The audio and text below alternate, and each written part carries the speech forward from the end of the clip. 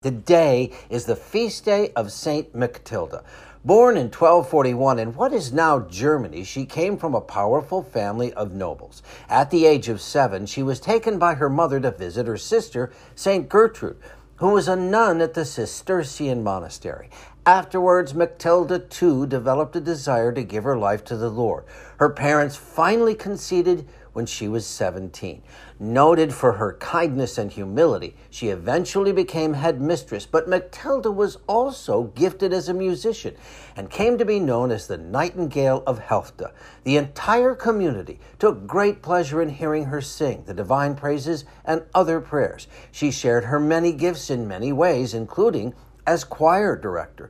Mechtelde was also blessed spiritually, and the Lord visited her often. In one vision, she was told, "The smallest details of creation are reflected in the Holy Trinity by means of the humanity of Christ, because it was from the same earth that produced them that Christ drew his humanity."